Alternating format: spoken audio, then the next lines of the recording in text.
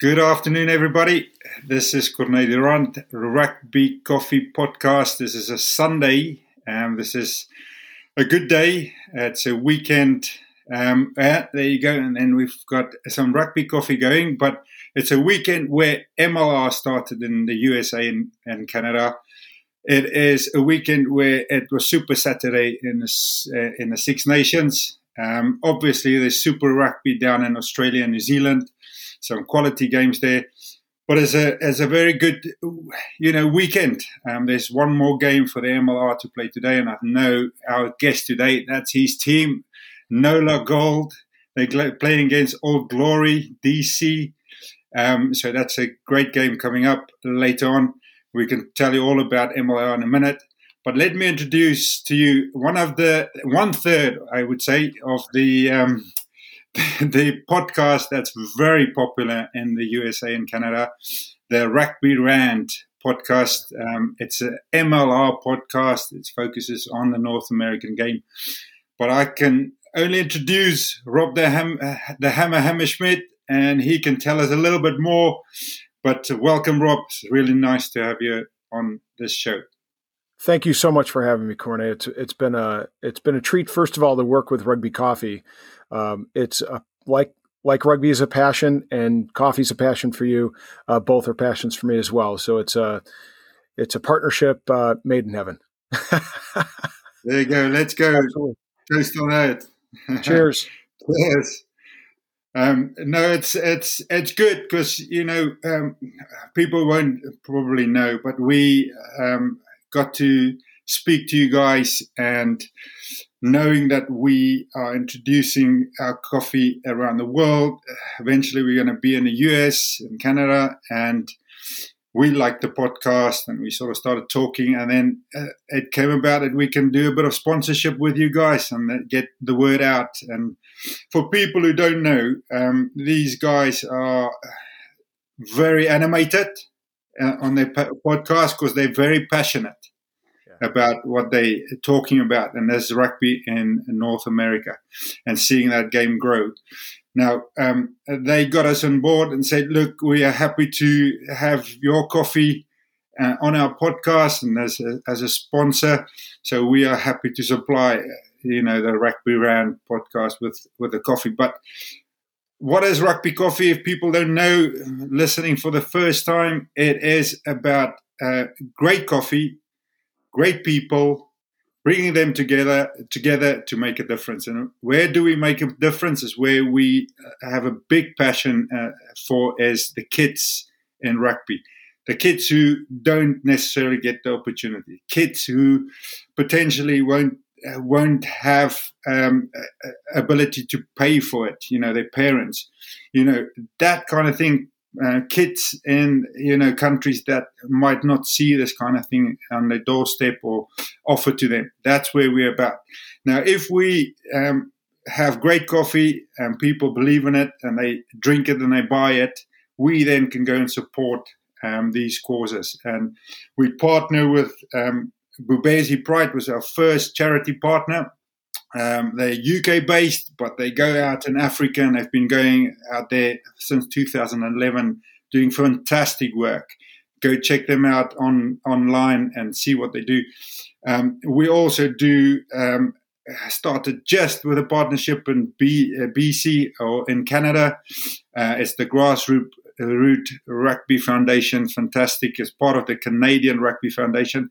We've got a foundation or a charity that we are partnering up. We just got to get the final paperwork done. Hopefully it's going soon, in the USA as well, doing fantastic work for a number of years now in the USA. So we're excited about this, and we want to make a difference, and that's what this is about. And why the podcast? So we can talk about it. We can talk about rugby at all levels, how we can grow it, how we can sort of make sure that we promote what we do, but also promote the game, and then people can get involved. So, and the US and Canada is a market that loves their coffee, first of all. And then second of all, the rugby there that's established, but, they want to grow it even more and make it one of the mainstream sports, really. So that's why we do it, and and that's why the rugby round is sort of we involved with them in terms of sponsoring them. So how's the coffee, first of all, from your side? Oh, absolutely fabulous. I got to be honest with you. So not to jump too far ahead in the conversation, but I do have a coffee routine every morning. It's the common access to common coffees here in the United States that almost on a morning basis are the quick and easy, but the most enjoyable coffee experience I have are with Rugby Coffee. Getting up, grinding the beans, having the opportunity to take the extra couple minutes to go through that process and brew a fresh cup of coffee is absolutely phenomenal. And I love this brand. It's the Crowd Favorite, right? Favorite. Yeah, we sent you guys the Crowd Favorite, which is a medium roast. One of the two first roasts that we're going to introduce here with you guys in the US and Canada. So I'm glad because we've got a fantastic, a advisor, coffee industry advisor, somebody who's helping us with getting this right. We got the profile right in the UK. We changed it slightly for the US, for the the North American market. And you guys have something special because this guy knows his coffee and knows how to brew it and how to roast it. So we are very lucky to have that. So first of all, the product's good. So I'm glad you like it. But let's just go into what we're going to talk about. I've got my paper here and I've got my questions, and let's talk rugby podcasts. There's plenty of rugby podcasts now out there, especially since COVID started. There's more that came. Our business started in COVID. The idea started before COVID, but the business then got a push into that, and we knew podcast is a way to sort of promote what we do and promote rugby as a game. So there's so many. You guys are one of the more popular ones out there. Now, When did you guys start? Why did you start it? And what's the format of your podcast?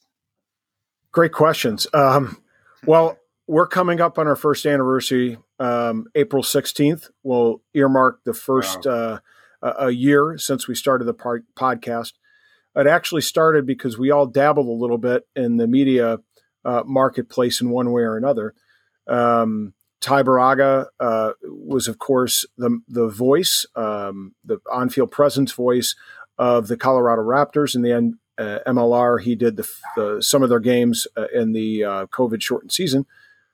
Scott Ferrara is responsible for running a Rooney supporters group called Rooster Boosters. Again, he does a podcast piece.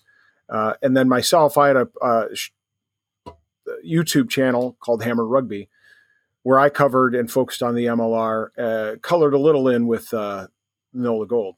So under COVID, we were going online back and forth on Ty's MLR Fan Zone page about Bastareaud and whether or not he was worth the weight and the expense that Rooney put into getting him to come to the United States. And Scott and I were friendly banter, but we were going back and forth. My sense was, of those big 3 or 4 players, including Nonu and Ranger and, Tendai, and of course, Bastareaud. Of those 4, who would you have picked first if you had the option of building a team and bringing in one of those players? And I said, he might be the last on that list. And Scott took offense to that, of course, because he's a Rooney supporter. And quite frankly and honestly, he watched Bastareaud on a regular basis. So he probably had legitimately a bit more context than I did. But it created a conversation. Ultimately, Ty said, boy, this would make a great show. And being that everybody was Zooming or Google Meeting or whatever we were doing, we thought we could make a show out of this. And that's where the Rugby Rant, it was originally the MLR Rant, but that's where the Rugby Rant was born. And we've developed it since. And it is a very tight marketplace for sure. But I think we give a lot of thought to providing a avenue for fans. We have fan polls that generate our conversations. We always ask for fan input. We bring fans on our show on a weekly basis. The fans that are most engaged, we ask them to come on. We also want to seek to find out who the fans want us to interview in terms of personalities and faces in the MLR. And so we really look to be a fan-driven podcast. And I think that's what distinguishes us from a lot of the podcasts that are out there in the MLR particularly. So hopefully on that model, we can be sustainable. And I think other podcasts will die off. They'll lose their energy. But I think those premise will keep us going. And ultimately, we're trying to go rugby one fan at a time. That's our motto. And that, I think, perfectly aligns with Rugby Coffee because we're both about developing the next generation. No, for sure. And you sort of allude to why you started it, and that is probably the reason that fan, that one fan at a time, growing the game, getting them engaged. And I've been really enjoying your show, and certainly all the different, different people you get involved. The fan engagement is massive. The fans is the glue of everything, Yeah. It has to be. And if you put the fan first, you're going to get to a good product. You're going to get a loyal product or loyal customer, and your product's going to grow. Now, our podcast is obviously very amateurish and very low key, but we know what we're trying to do with it. And so what have you guys learned in this time? You've been doing it because it's been growing, and then the production of it is really getting better and better. And you guys are putting something out there that people really enjoy, and, it looks professional as well. So I think we've always tried to reach out a little bit more along every step of the way. There have been some periods throughout this last year that have really been cornerstone moments for us. Probably the one that sticks out the most is in August, after we realized that A, we were sustainable, and B, we had something that people liked and wanted to see more of. And so at that point, we really gave a lot more thought to getting better interviews. And we developed, by the way, a following. I think our first interview was Nick Feeks. Nick Feeks is from Australia, but he went to Lindenwood University where my son goes. And so I had a relationship with Nick. We brought him on, and he plays for NOLA. And of course, I think that gave it some legitimacy. Of course, Dallin Stanford, which you're familiar with, he was on one of our first rant shows, and that gave us some legitimacy. So I think at that point, we really developed a following. We developed a reputation amongst players that we were a group that could be trusted, that they could share information with us, that perhaps they wanted to keep close to the vest, but it would provide context for a better conversation, more appropriate for a greater fan engagement. And I think then in December, January, we hit one of those other cornerstone moments where we began to reach out to partners. And so August was the rugbyshop.com, of course. And then we started having conversations with Rugby Coffee, with Tighthead Brewing, which is here in Chicago. And then, of course, with Manscaped. And so we really felt like we were growing our partnerships, and that was a good piece. Once we started to do that, we really started to think about the production value and giving our sponsors more cleaner production value, and taking up that podcast, which was very, grassroots and very homegrown, to something that's a little bit more polished. And we're still looking at how we can do that. One of the things we're considering doing is trying to figure out how we can take imagery and graphics from games and do some analysis and bring that to the fans. So they may see the game and watch the game, but may not necessarily see the game necessarily in the way that somebody who has eyes on and who's been experienced watching the game might do it. So again, that's growing rugby one fan at a time, having, like my mate loves sports, but may not understand rugby, being able to see a clip or two and they say, okay, now I see where they created this overlap in space or they created a gap. That's kind of on the horizon for us. So that's an example of just how we're looking to extend our podcast, go beyond our reach, use a bit more technology, and develop it to begin to grow the game and make it more accessible for all fans, those who are experienced and well-heeled in rugby and those who are just new to the game. Yeah, I mean, you've got that part where you can educate, and then the other part that people can really engage with and add their opinion to because they have that experience.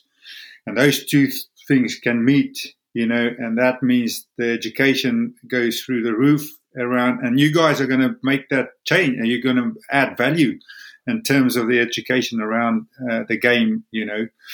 But it's fantastic. I must say, I must congratulate you guys. You've got quite a few thousands logging in, watching it, if not when it's going live or published later on, because it's on Facebook. Yes, you can see it on Facebook.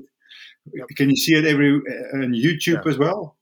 Yeah, so we go live with our weekly interviews on Facebook. We're going to be switching from Wednesdays from this last week when we had Commissioner Kilbrew on. We're going to be going to Mondays. JT Onyet from the president of the Sabercats will be on. We're going to have Todd Clever on here in a couple of weeks, of course, the Captain America, if you will. He's going to be on as well. So we're moving to Mondays to capitalize on making it more convenient for players and administrators in the MLR. Usually Monday is a bit of a more relaxed day, recovery day, makes it easier for them to get access rather than being in that high intensity, training environment, kind of take advantage of that. And I think it comes off the heels of the weekend's events and games. So we can really ask some of those, be one of the first podcasts to ask some of those tough questions of coaches and players, after they've played the game. And so that gives, again, it's all about the fan experience now. So that's one of the pieces, but we're available on, YouTube. We're available on all major media platforms, Spotify, Apple, Stitcher, etc. Scott's been working really hard to develop our social media presence on some of the other platforms, including TikTok and, Instagram. And of course, we're very accessible, and that's the other piece. We want any fan to be able to engage with us in any way that they can. Sorry, my dog's in the background. It's amazing because you that's fun. I send my kids out, so otherwise I knew. But it's that sort of things that's so important. The TikTok, for instance, the younger market, etc., etc. You got to be engaging in those places, especially if we're going to grow a fan at a time, because we can get to it in a bit later when we talk development in rugby. But if you start them young or get their interest young, that's where you're going to win. So any fun stories in this time that you almost a year now that you've been going that just brings to mind, that just makes that's going down as legendary, There are a few that stick out. One happened just this last week. A really good one is Robert Remescue, who's an American-based player, played for Penn State. He's with Rooney, real good mates with Scott, of course, because their contacts with Rooney. Remescue came on. We were going to record it, and then we're going to release it right around Christmas because we knew we'd have a little bit of lull and access to players and give ourselves a little bit of a break there around the holidays and provide our family with a little bit more of our attention. So Rob came on, and at one point, he was trying to change the camera angle, and his phone fell off the table, and there was a whole, his whole knock on sort of thing.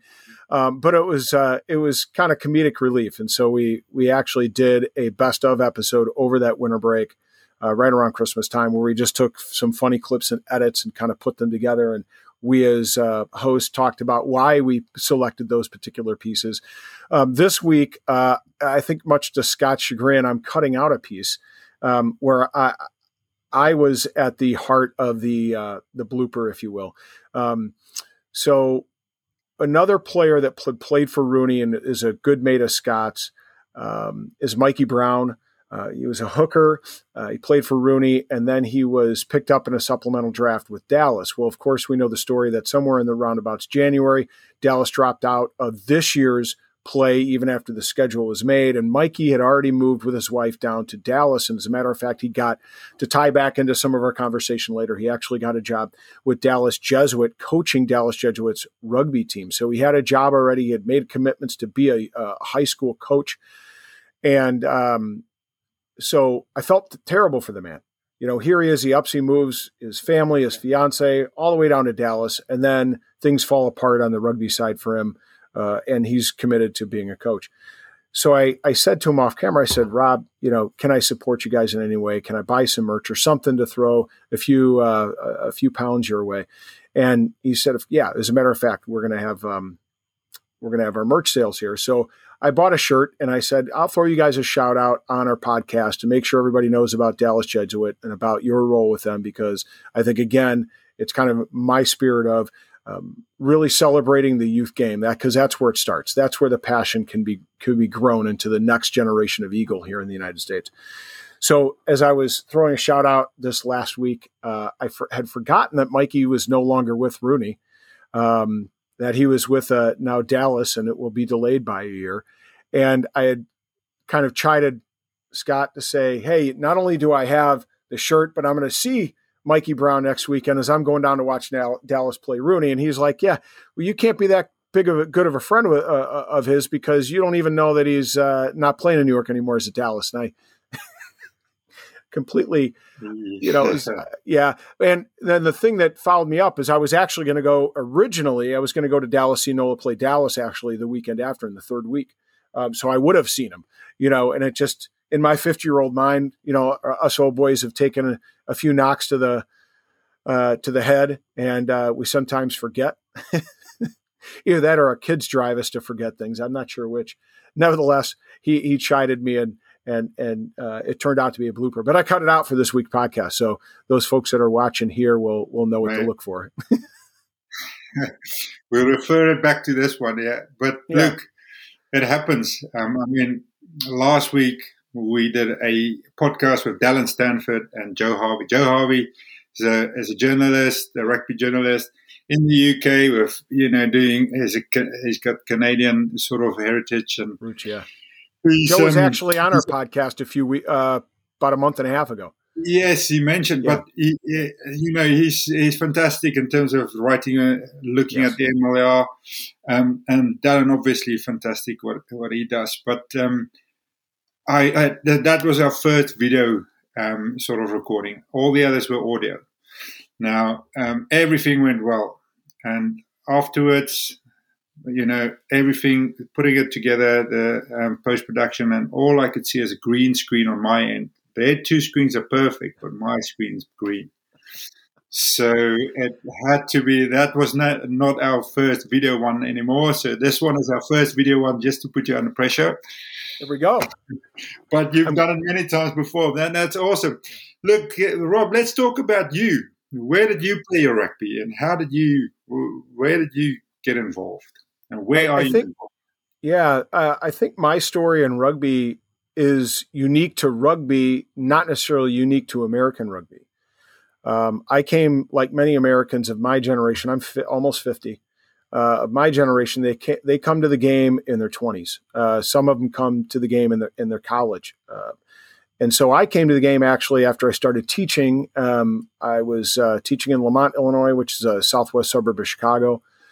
I had a student whose mom came to parent-teacher night, and Roanne Rebenson, shout out to Ro.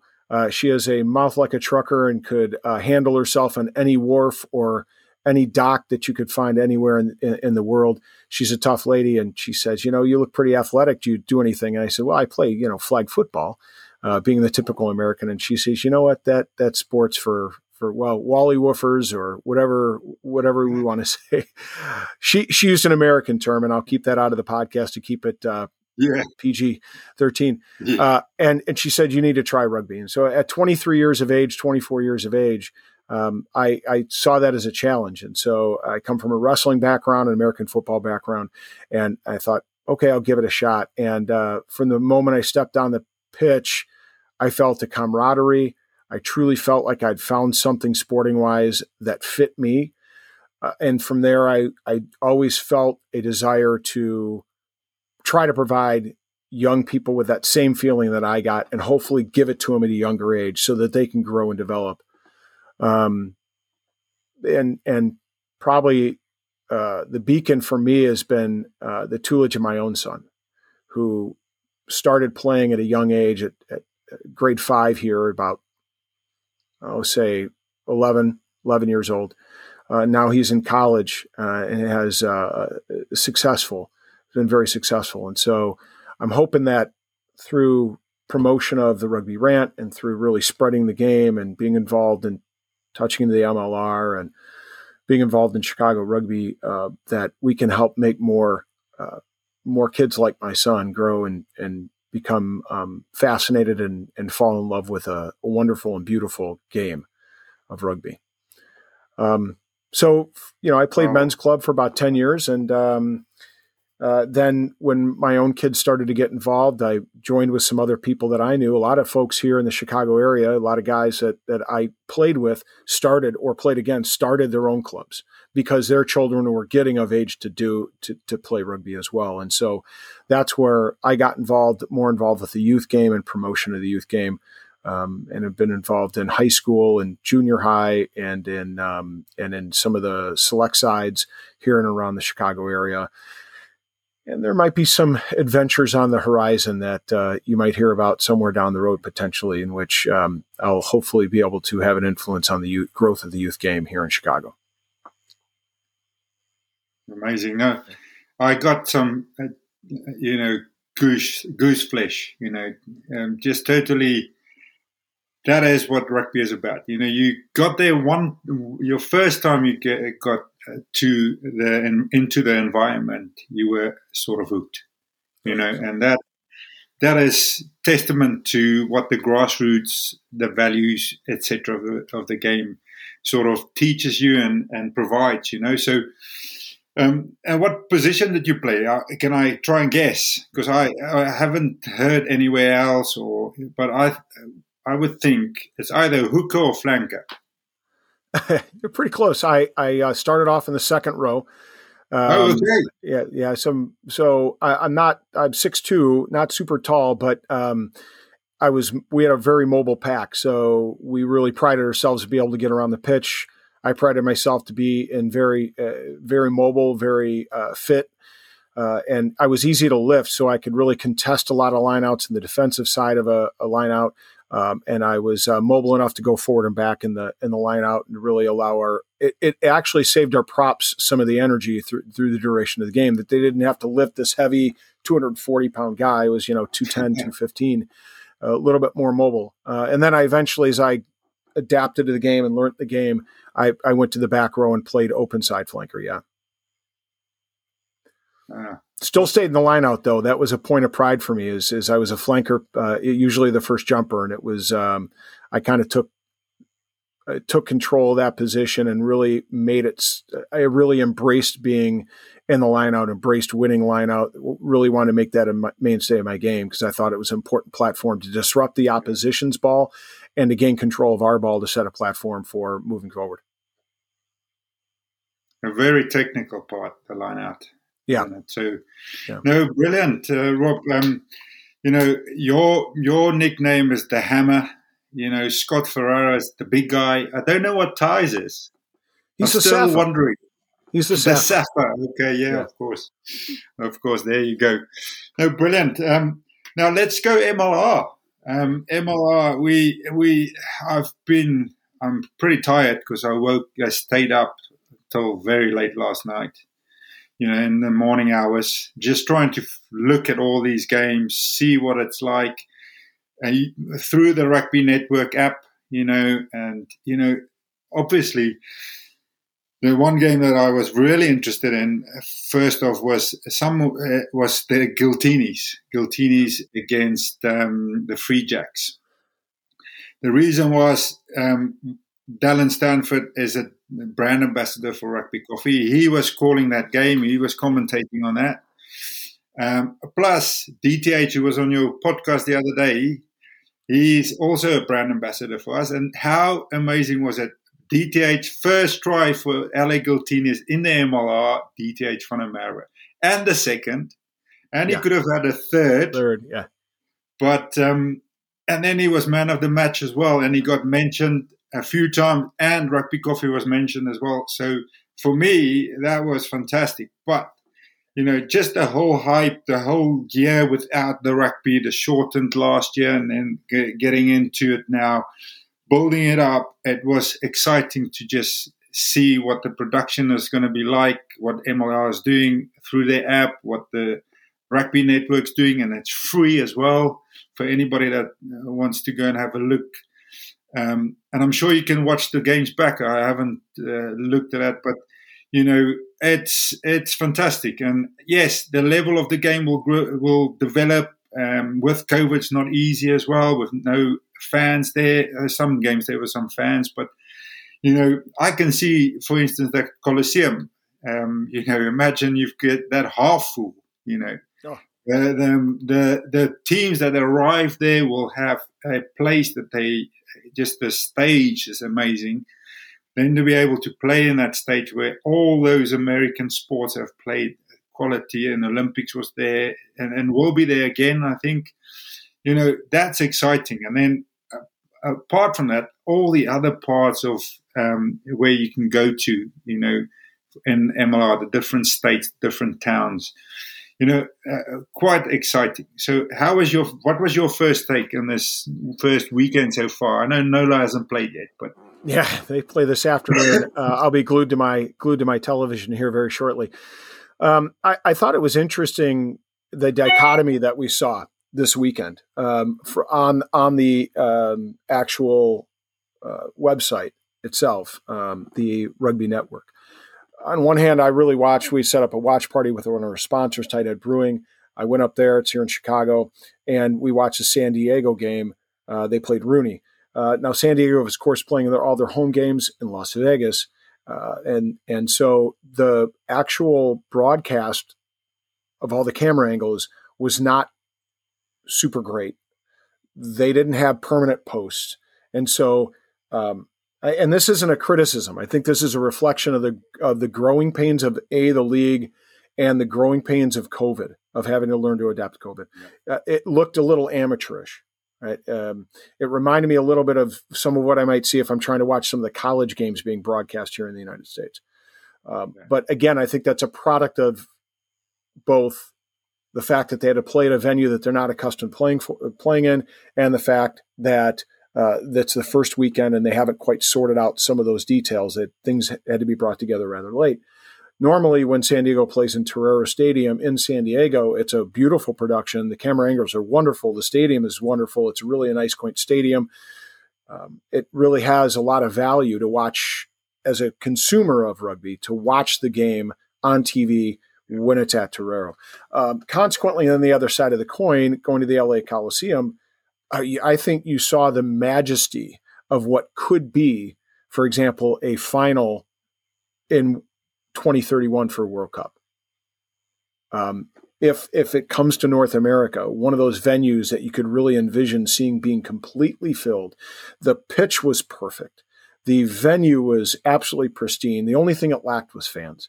But the camera angles were brilliant. I think it really provided a great production value. And I got to say, for guys that played on that pitch on that day, it had to have been an exhilarating feeling for a guy like DTH to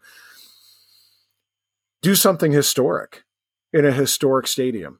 It was really brilliant to watch. Thoroughly impressed. So I'm glad Gilchrist put that together and was able to get it there. I don't care what anybody says. Yes, 70,000 fans, and it will look a little empty initially in their first couple games. But if they do the camera angles right, I think they can still make an impressive product. So this first weekend, I think it's going to be seen as success to be able to be without rugby for a year. There are going to be bumps in the road. There's going to be no doubt about that. There are going to be bumps in the road. We've already seen our first. NOLA's game got pushed from yesterday to today.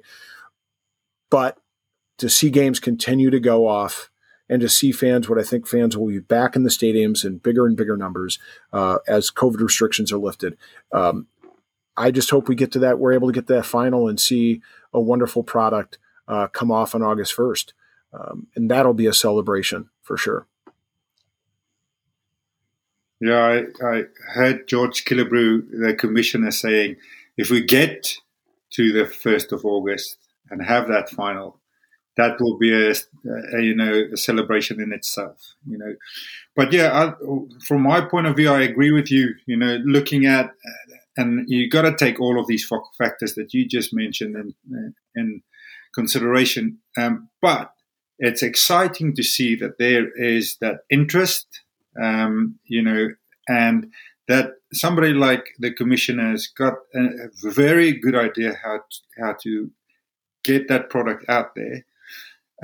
And there's 12 teams currently. There will be teams added to this to sort of serve different areas of the States and Canada. And I can just see that this going to turn out to be a league that a lot of teams want to come and play. Now, the Americans are not used to cricket or anything like that, but cricket's got their 2020 or their IPL in Indian Premier League, and a lot of top players go and play that league, and they come back and play for their province or their home team or whatever it is. I can see that happening potentially in the MLR, and I can also see that happening in terms of just the league becoming that rugby-tainment that it's been thrown about that term, because the Americans do it differently than anywhere else in the world. And that might be an attraction. And that's where I think it will become quite a different, something different for rugby fans to sort of engage with. Do you agree with me on that, or do you see it taking a longer time to get there? Or I agree with you in that you've got to make the experience, especially for new fans that don't know rugby. Look, you and I can go to Twickenham, or we can go to Ellis Park, or we can go to any major rugby venue in the world, and I guarantee you, we'll enjoy the day, because we know how to do that. We know how we want to take it all in and consume it and experience it. As I said, I'm going down to NOLA next weekend.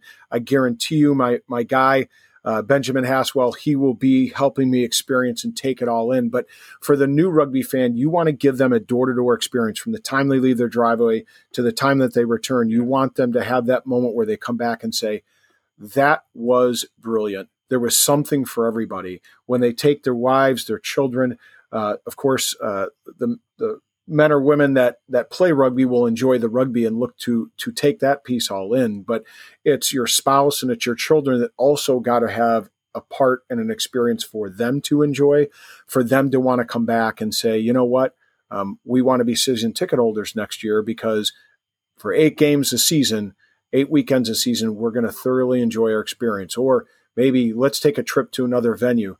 When things open up, go up. For me, it would be driving 8 hours to Toronto and taking in an Arrows game, or taking my family. We were going to go down to NOLA, drive down to NOLA. Myself and my wife and my 2 kids. We're going to drive down to NOLA. Some things got in the way, but the idea that we want that experience to be something that even non-rugby playing folks thoroughly enjoy. And so it's all about rugby-tainment, right? You go there, there's a concert happening, there's, some touch rugby for the kids to have a little bit of fun before they go. There's the merchandising that, wives are looking at, women specific, custom cut T-shirts and jerseys and earrings and, all those pieces, so that everybody has something that they come away with going, I want that again because it was great. And so it's going to take time. There's no doubt it will take time to grow in the United States. But I've always said that you've got to start with your rugby core first. If you have a franchise, start with the people that know rugby, make it good for them, bring them in, invite them, make it something that they love, that they have a bond with. This team is my team, like I have with NOLA, right? And then you build out from there. So their friends, they bring their friends. And now their friends who weren't necessarily rugby folks, they go, yeah, I like what this team is selling. I like the experience and love and enjoy it. And then other people hear about it.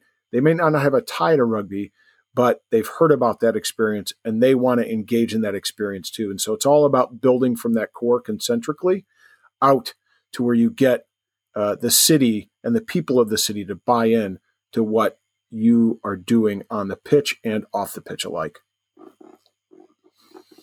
No, for sure. And I think America has got that understanding of how to do it.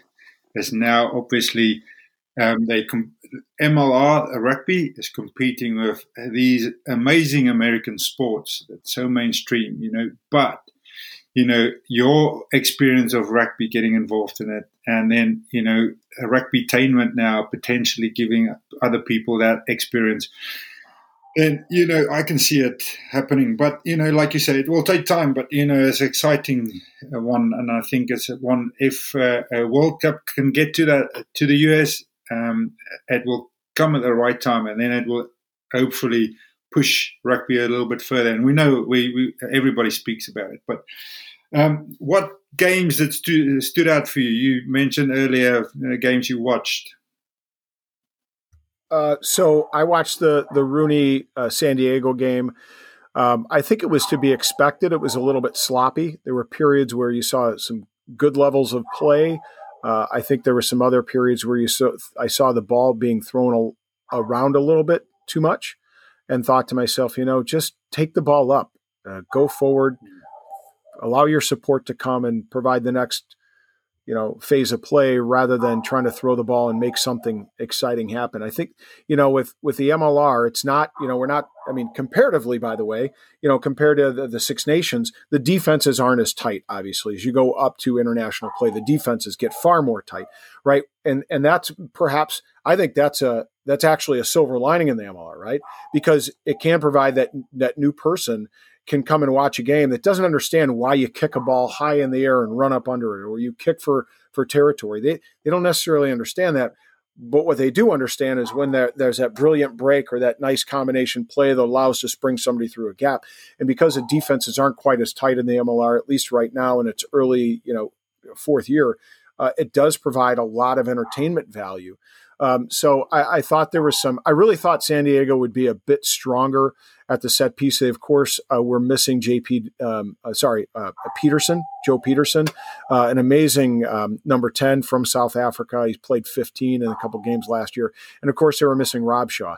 So I thought they would win that game. But with those two playmakers out, I think it really demonstrated why, a couple key players can make all the difference in your run of play. And then I watched a bit of the LA game with New England. I thought I saw a difference there of just how when you bring just two people with over 220 caps to their name, the difference that they can make in the quality of play, even, and no disrespect to them, even as long in the tooth as those guys are, right? And then, of course, you put a DTH in there who's still kind of has some rugby legs left in him, just what his experience and maturity with the game, what kind of difference that can make. And then they have a lot of MLR guys that are well-heeled in the MLR that, of course, are good players in their own right. And what I really like seeing is a shout out to my guy, Roddy, Christian Rodriguez. He came from LU product, and he's an LA product too. He's one of those guys where I think can be an excellent ambassador for the MLR because he is from LA. He's actually coaches youth programs in LA.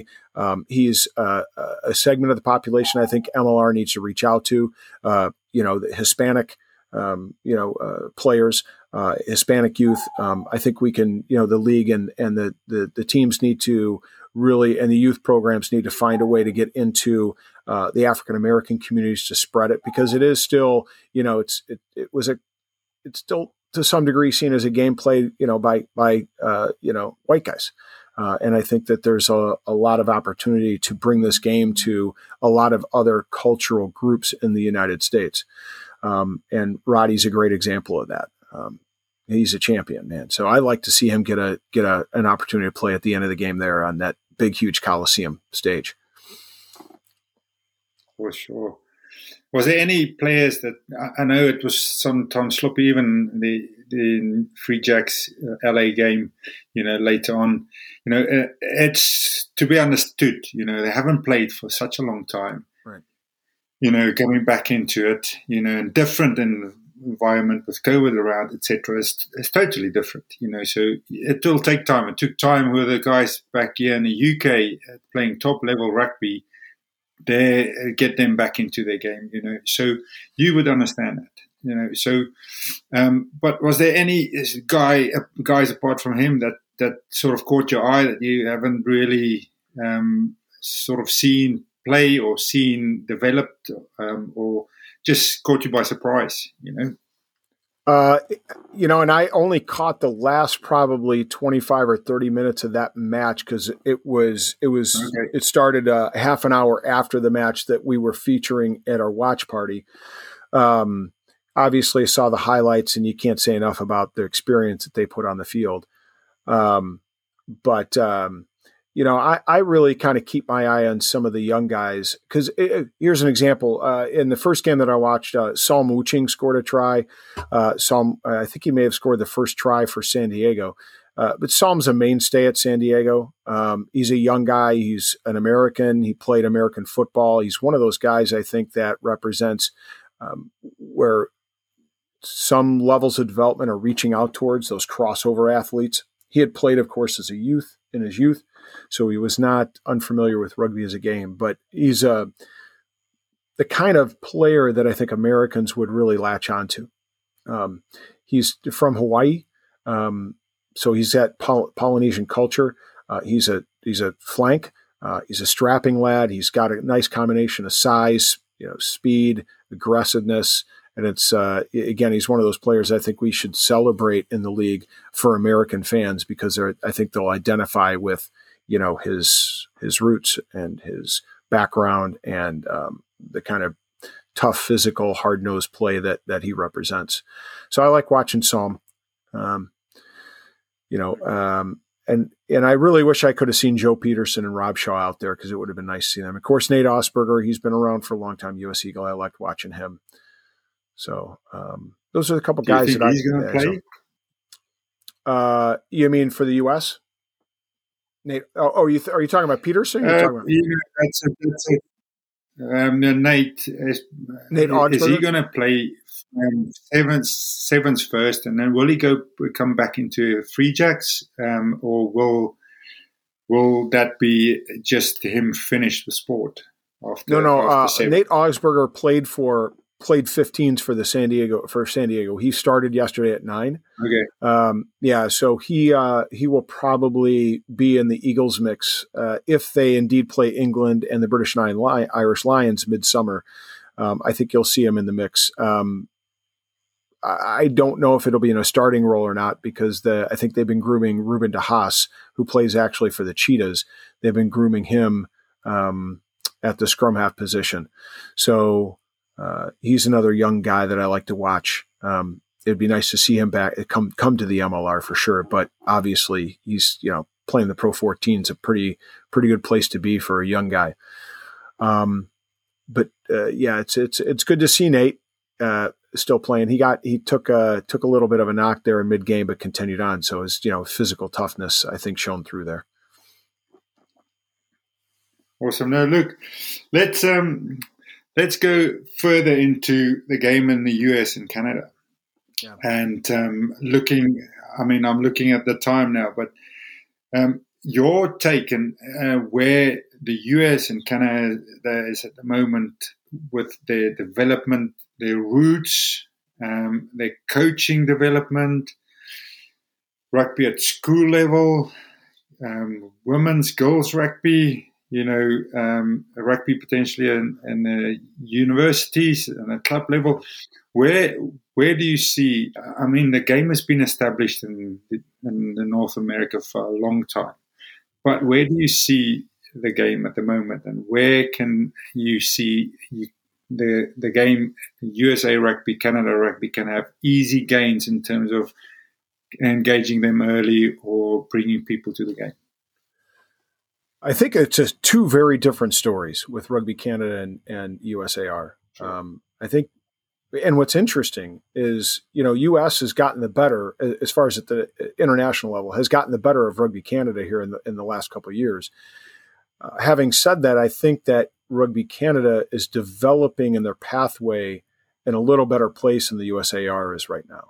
Jamie Cudmore is heading up. Of course, he was an international for Canada, a hard man. If there are hard men left, he's still one of them. But he's heading up their development program out in the West, out in BC area, and really doing a lot of good things. We had him on our show in December.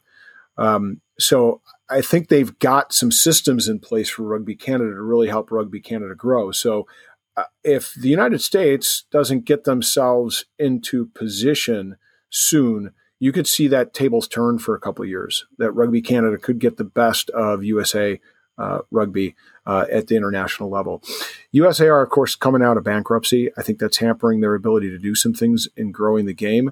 The only advantage is that there's obviously with 11 and next year 12 teams and potentially more in the United States, the MLR is really picking up some of the efforts to develop the game and to bring along the next generation of players. And I think we have to be cautious that we don't put it all on A, USAR, and B, the MLR teams. I think to do that would be short-sighted. It would relieve guys like me of our responsibility to grow the game.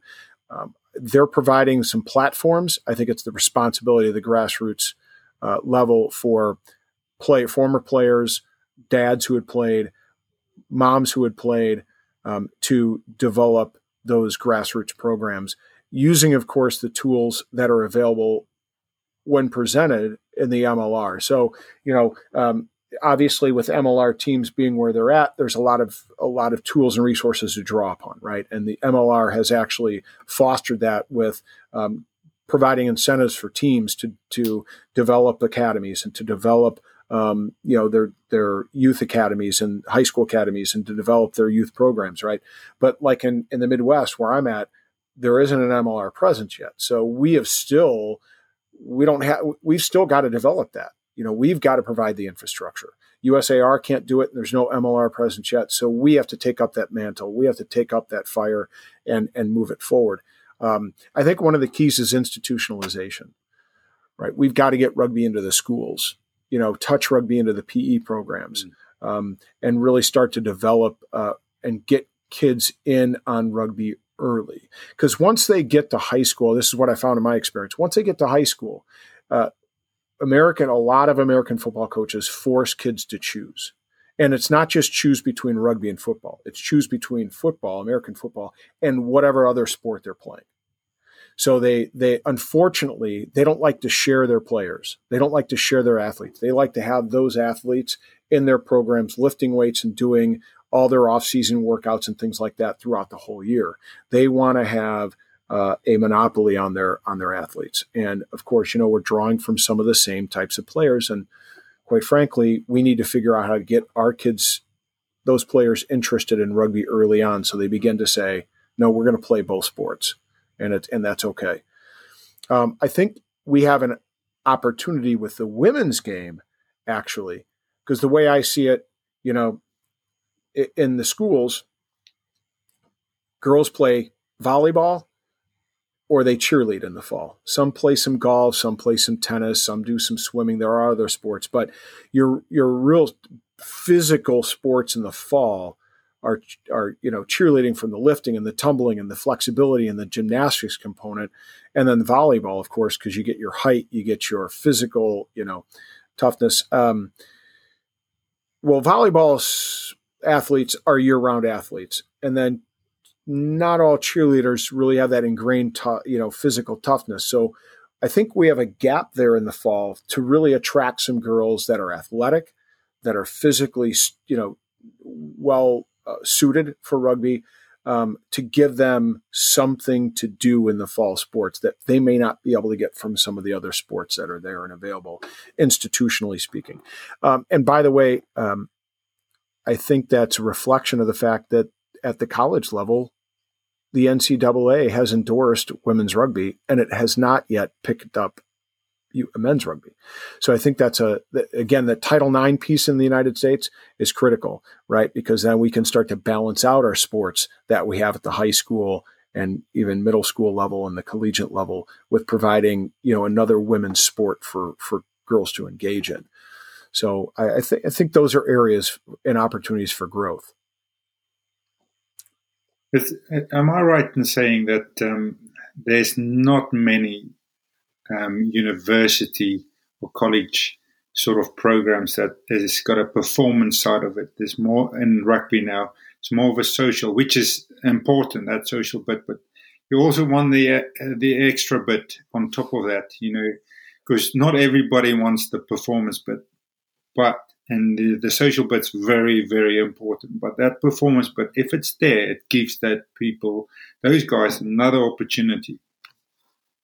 So there are 72 men's D1A programs in the United States. Okay. Having said that, and then there's D2, and then there's D4 and what used to be NESCRO, and it's kind of there's a little bit of changeover there in the organizational structure. But rugby is fairly pervasive in college campuses. But I think you hit the nail on the head in the sense that what's the differentiation between the more social sides and the more performance oriented sides? There are probably only about 16 to 20 high performance college programs in the United States. And those universities, out of all those universities. And when we talk about high performance, we're talking about 4 to 5 days a week of some sort of training, whether it's, 4 days a week of actual training on the pitch or training on the pitch in some sort of weight program, some sort of video analysis component. So there is a big difference there, and it comes down to university philosophy. At Lindenwood or Life or St. Mary's or Cal, the administration has made a commitment to those programs, providing and supporting those programs. It's a little bit fewer and far between for like an IU has a very successful program. That's Indiana University has a very successful program, but they're looking for donors to bring money in, like a guy like Mark Cuban who went there and played there.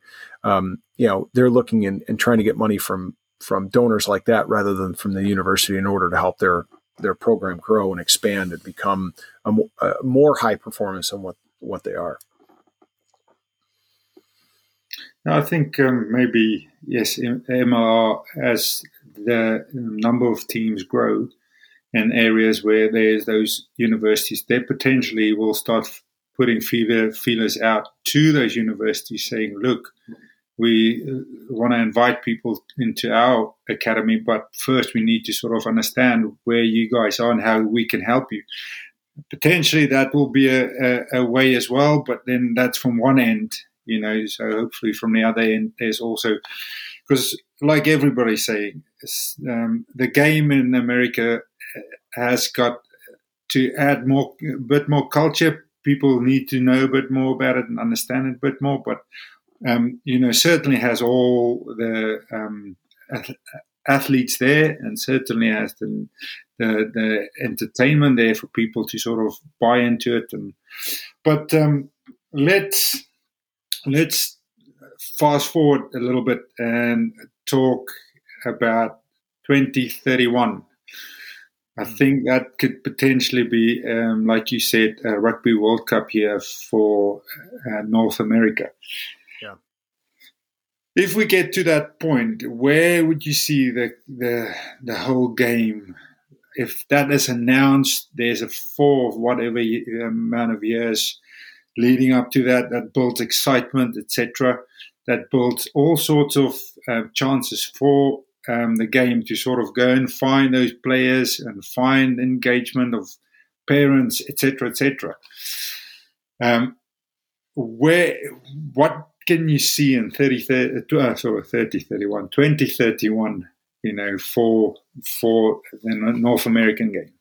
So if we think about 2031, we're 10 years away. At that point, the MLR will be 13, 14 years old, and it will be a more established league.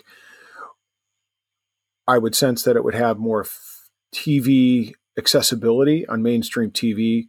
Obviously, that will help it grow. So I think it will be well positioned at that point, that real nice point where you're going to have a professional league that's already existed, that already has a really nice, firmly rooted infrastructure. And now it's just about growing that infrastructure to bigger and better things. I think it would be wise for whatever entity brings that to North America, brings the Rugby World Cup to North America, to use the existing rugby infrastructures in some way. So you can imagine in 10 years, you'll see teams like what's happening in Utah. They actually have a facility planned to build a new training and game facility. You're seeing in Houston with Aviva has already done that. You're seeing an OGDC has moved out to a new a new area out in Leesburg, Virginia, where they could easily work with that to create a bigger and better infrastructure. NOLA has taken over what was a baseball stadium. I can guarantee you in 10 years' time that NOLA will be a rugby-only facility with rugby training facilities around it. I hope that Chicago develops something, and there is a place to host rugby here at a 20,000 seat stadium in SeatGeek Stadium with an improvement in that facility. Could that be a really good part of the MLR infrastructure?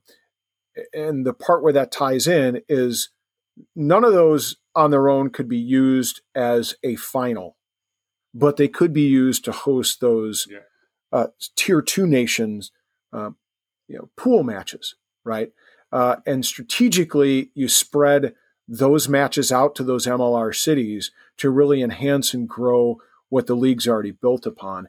And then you use your crown jewels like the Coliseum or Soldier Field or something of that nature to put on your final as the creme de la creme of that Rugby World Cup North American experience. I mean, Toronto having Lamport, they need to make some improvements probably having Lamport, host. And if Vancouver gets a team down the road, you could have a brilliant, semifinal in some place like Vancouver. There's lots of potential, but I think in my mind, you use some of the existing MLR infrastructure to then support this beautiful, wonderful world global entity that is the Rugby World Cup. Look, I'm hoping that I know it's 10 years away, but all right, thanks for that. But coffee then, we spoke about it. So what do you think? How do you see coffee as part of rugby? So I guess I'd go back to my own experience. I have a mate of mine whom we coach together at the youth level. He's a Kiwi. And we get together on occasion, and it's been difficult during COVID, but we get together on occasion on a Saturday morning, and we talk life, we talk rugby, and it's all done over a cup of coffee. I'm a big fan of the story of Tom Petty, who has passed away, but Tom Petty, the musician, talked about, a wonderful cup of coffee. And what makes that cup of coffee wonderful is the experience surrounding it. It goes back to what we talked about as rugby as a game and how you can make the fan enjoy it. Well, it's all about the experience. It's where you are. It's who you're with. It's what that conversation was. It's everything that engages your senses. It's the aroma. It's the flavor. All those things for me make the experience around a cup of coffee memorable, something that I want to have as much as I can. And sometimes it's as simple as I'm going to sit down and watch a Six Nations game at 9 a.m. here in the States and sit with a cup of coffee, have my dog next to me, and just enjoy a wonderful, beautiful game. Or it's having that great conversation with a rugby mate that I haven't seen in a while and catching up over a cup of coffee. So it's all around that whole experience. And for me, it's, rugby coffee has changed that experience because, I was one of those guys who would every morning get a cup of coffee, put some, good, flavored creamer in it, and off I'd go to work. And this bag of rugby coffee, this, a crowd favorite, no flavoring necessary. A little bit of cream, a little bit of sugar, and it lives on its own flavor with its own merit. So I've really enjoyed it over the last week that I've had the crowd favorite. It's been made for great cup of coffee and some great experiences. I had one this morning, as a matter of fact, talking with some rugby mates on some business arrangements.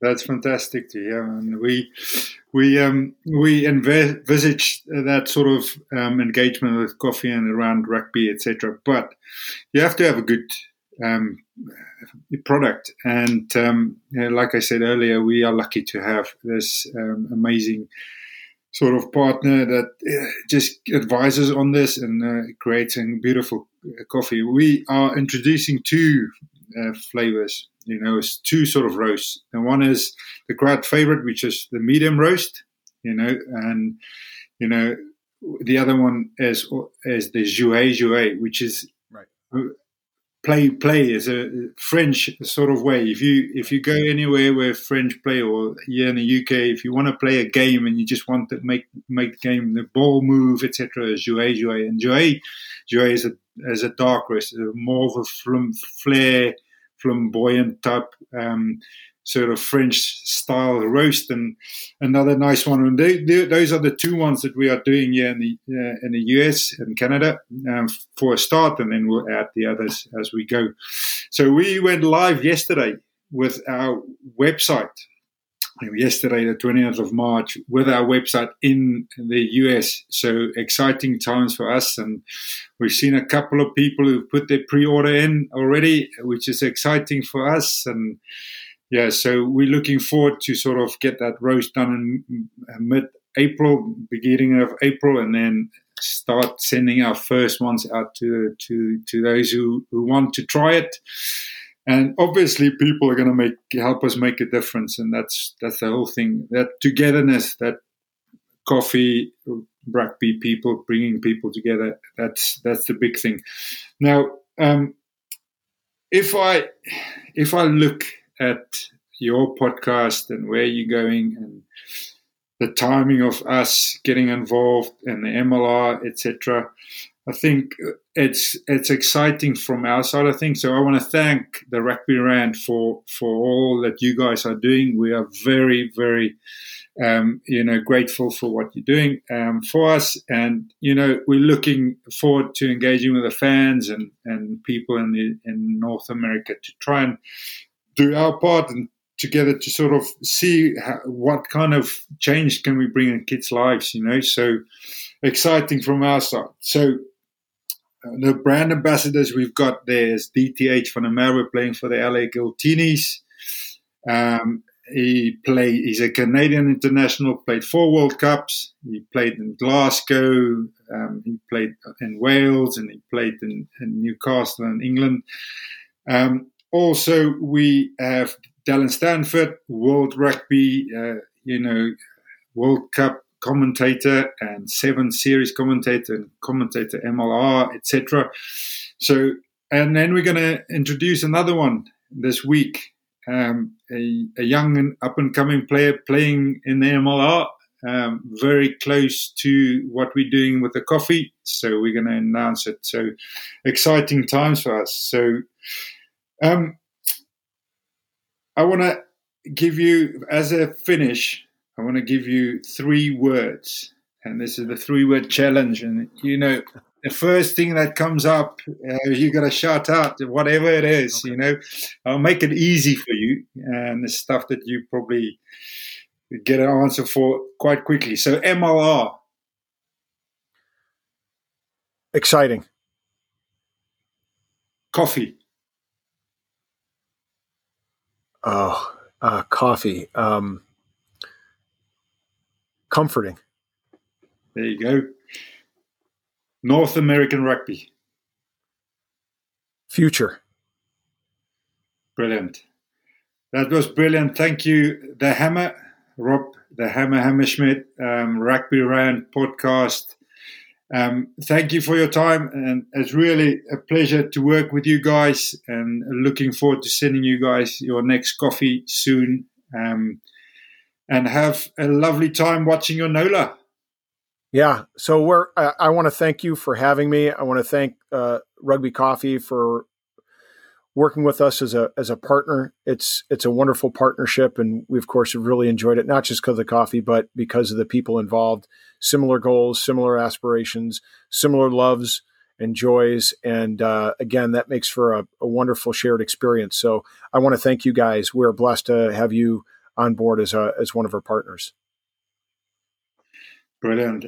The Hammer, that was our longest podcast, but because it was our first video one, hopefully this one works. We are finished, and thank you for your time, and have a lovely time this afternoon. Thank you, everybody, for listening. Cheers. Cheers, guys. Take care.